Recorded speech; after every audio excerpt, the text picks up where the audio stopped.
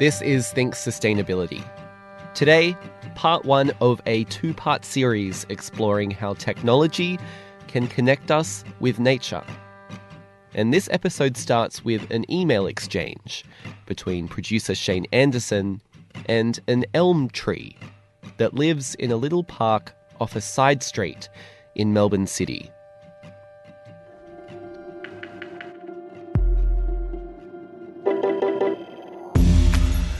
Hi Elm. I've never emailed a tree before. However, when I stumbled upon this project, I was reminded of a recent trip I took to Melbourne. I was waiting in a park for a lift to arrive, eating bagels and admiring you, Elm. You had a couple of birds ducking in and out of your branches. You had no leaves. It was winter. But you still had a kind of imposing beauty. I'd like to know more about you. Sincerely yours, Shane.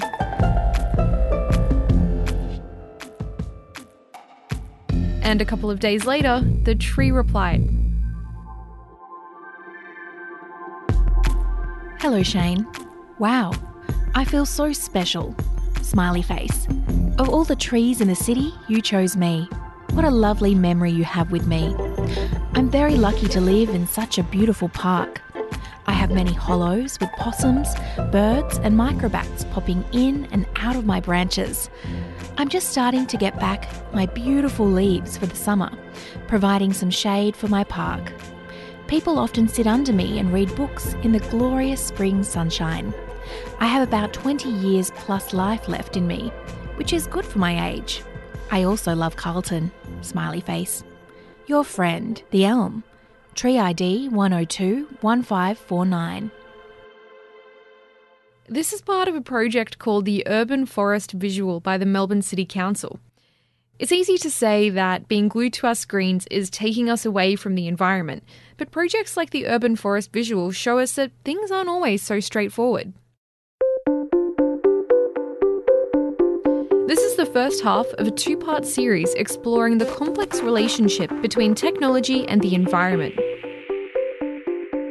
We've been using technology to shape the world around us since the early humans first discovered fire. In more modern times, we tend to think of nature and culture as kind of a divide.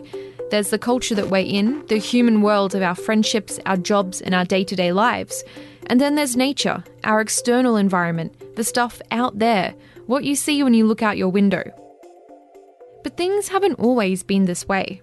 We're seeing that this idea of the environment as something which we're disconnected from fundamentally is something that is simply, is quite wrong empirically, but it's a cultural thing which is changing slowly. We're going to take a closer look at the ethics, philosophy and economics of human-environment relations in the digital age. We're going to explore the ways technology is helping bring us closer to and form personal connections with nature, but at the same time, it's changing our very ideas of what nature is, in good and not so good ways.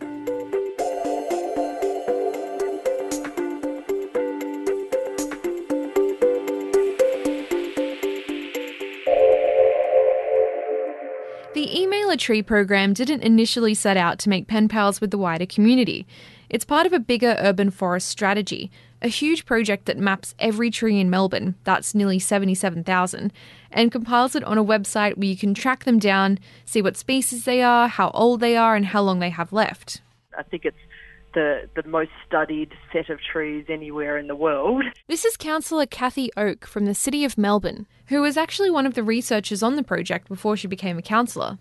She says the Urban Forest Visual came about as the city was recovering from the brutal millennium drought. It made us think about the role of water and how we manage our trees. The council began to collect data on every single tree, and you can find these online superimposed onto a map of the city. Each is marked with a specific ID. Where did the idea for the email function come from?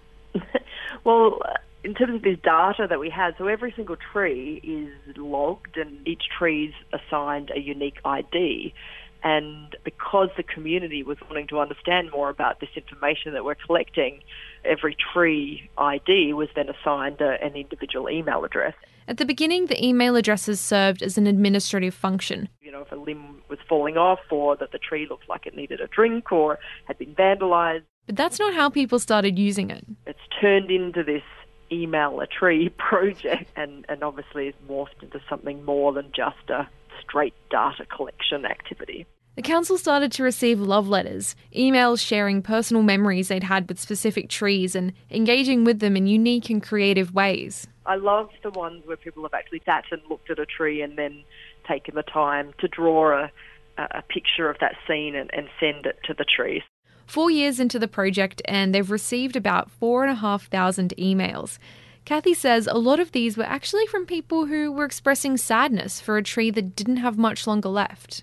People are quite emotional when they know that the tree is, at the end of its life or might be needing to be removed for some reason. The emotional outpouring of grief for trees is, it's sweet, and yet obviously it's sad.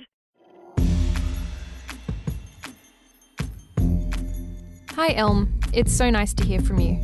I'm kind of sad to hear that you only have about 20 years left. I'd always thought that trees live longer than the people who admire them. I bet you've seen Carlton like no one else has. Sincerely yours, Shane. Hi, Shane. Yes, it is. But you never know how long you really have left. It could be 1 year or it could be 40. Luckily, my neighbours love me, so hopefully they will help me hang on to this beautiful life.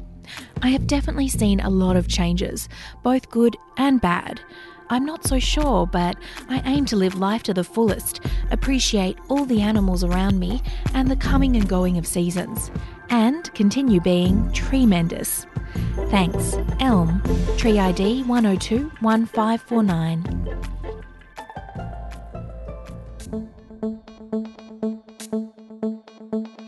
I wanted to know what projects like the Urban Forest Visual say about the way we use technology to relate to our environment, and whether or not emailing a tree is actually bringing us closer to nature. So I spoke to Jeremy Walker, a lecturer in Environment, Culture and Society at the University of Technology, Sydney. I started by asking him what he thought of the Email a Tree program.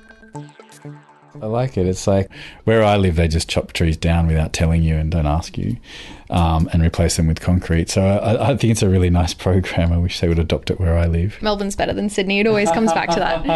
Yeah. But I think that there is the desire to, to feel connected to the world, to the living world. If we look at the longer history and through, all the different anthropological diversity of human cultures is actually fairly probably more common than the kind of philosophy of disconnection that we have lived through for the last couple of centuries. When we're talking about the environment, we're not just talking about a national park. No, and certainly that idea that the environment is the bits of nature that we've decided not to destroy in national parks is a kind of common one, but yeah, the environment's a lot more than that. I mean, if we look around where we are now, my environment is, almost completely artificial in the sense that it's all manufactured. It's infrastructure, it's conduits, it's pipes, it's electricity, it's glass, it's locks, it's carpet. So all of those things are, when we say that's our environment, immediately our life support system. And then there's another environment of that environment, which is the Earth as the background life support system. Our environment isn't just the oceans and the trees. It's the interconnected ecosystems that we live in, and that includes things that are man-made and things that are natural. They both make up our environment on different scales. But rather than think of ourselves as part of this ecosystem, we think of ourselves as outside of it. Jeremy explains. I teach, environmental studies, and the first thing I always say is that the very idea of the environment as something which is distinct from us is a side effect of the distancing of that technology more in the last 500 years, really, since the way that we have kind of separated nature out from society and the way we even think about it as something which is external to us. And when our environment is external to us, it becomes a thing that we need to connect to. This way of thinking about the environment is a particularly modern and Western approach to the world around us, and we can credit technology for its contribution to this. Thanks to all the incredible inventions we've developed roughly since the Industrial Revolution, all of which we use to control and change our environment into things that serve our purposes, things like cities and smartphones. But this way of thinking comes at the cost of the bigger context. Jeremy says we only have to look at the example of the smartphone to see this disconnection in action. I suppose not many people would think about the fact that every time they charge their phone, 90% of that energy is coming from combustion of coal if you're living in New South Wales at the moment. Yeah, if we look at Australia specific, is there a way that you would use generally to describe how we relate to our environment? Is there a particularly Australian way that this happens? Again, it's far too complex because we relate to the environment in so many different ways through our everyday consumption. So if you're taking the example again of your mobile phone, it has rare earth minerals that are mined, under extremely bad conditions, possibly slavery and just driving warfare in the Congo, for example. So the iPhone is a global environmental relationship. It's very material, but also social in the sense that, it drives the conditions of life in factories in China, and waste that's disposed internationally and shipped, electronic waste. There's a whole e-trade in e-waste. So just taking, even one commodity out of the hundreds and hundreds of thousands of commodities that we purchase or consume, all of those things are really global relationships. Yeah, and in terms of like modern technology, like the mobile phone, as you said, that piece of technology, when we hold it in our hand, we're removed from those processes, like the rare earth minerals and the political context of the countries that we import them from. That is all, I guess, an alienation from the environment.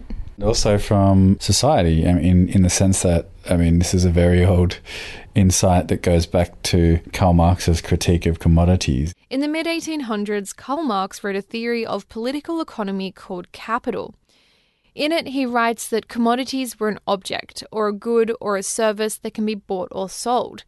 Our society is market-based, which means that the wheels of our society keep turning because of the constant exchange of these commodities.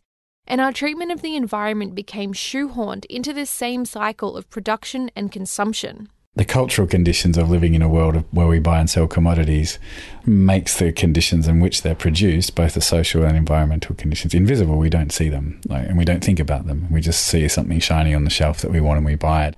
And what role does technology play in this? Jeremy says technology is ubiquitous.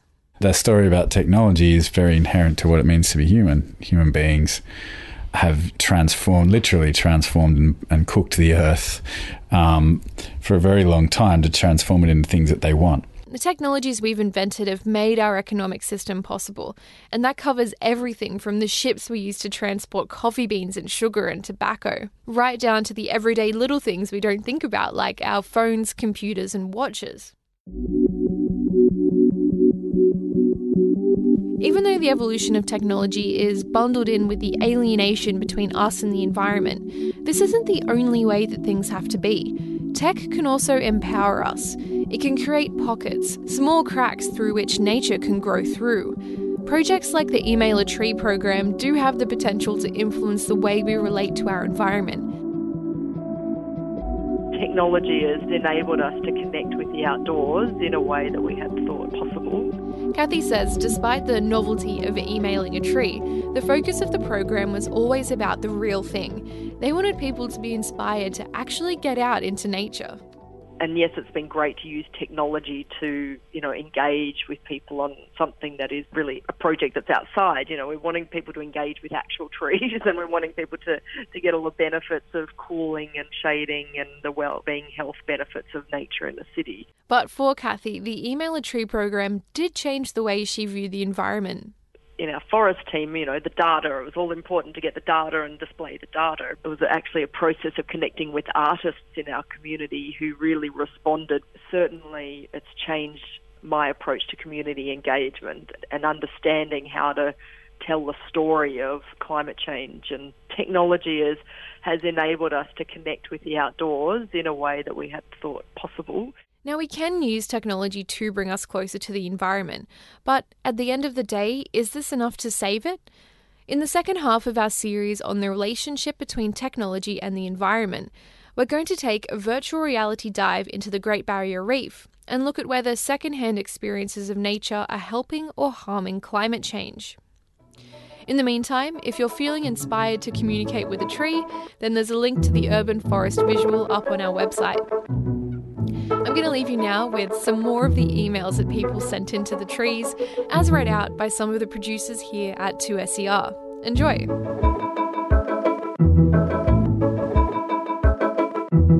Willow Leaf Peppermint, tree ID 1357982. Hello, Mr. Willow Leaf Peppermint, or should I say...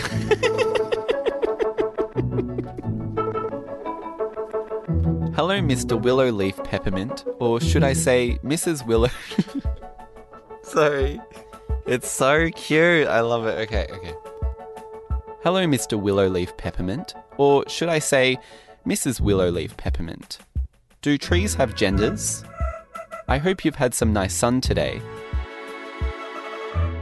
Western Red Cedar, tree ID 1058295. Hi, tree. Are you worried about being affected by the Greek debt crisis? Should Greece be allowed to stay in the European Union? Regards, Troy. To Golden Elm, tree ID 1037148. I'm sorry you're going to die soon. It makes me sad when trucks damage your low-hanging branches. Are you as tired of all this construction work as we are? Algerian Oak, tree ID 1032705. Dear Algerian Oak, thank you for giving us oxygen. Thank you for being so pretty. I don't know where I'd be without you to extract my carbon dioxide. Stay strong. Stand tall amongst the crowd. You are the gift that keeps on giving. Shane Anderson with that story.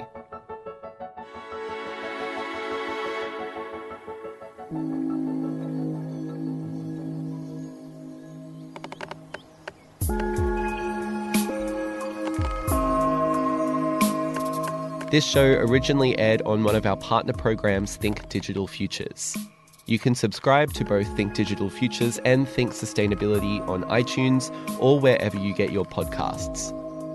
Think Sustainability is made possible with the support of 2SER, the University of Technology Sydney, and is heard around Australia via the Community Radio Network.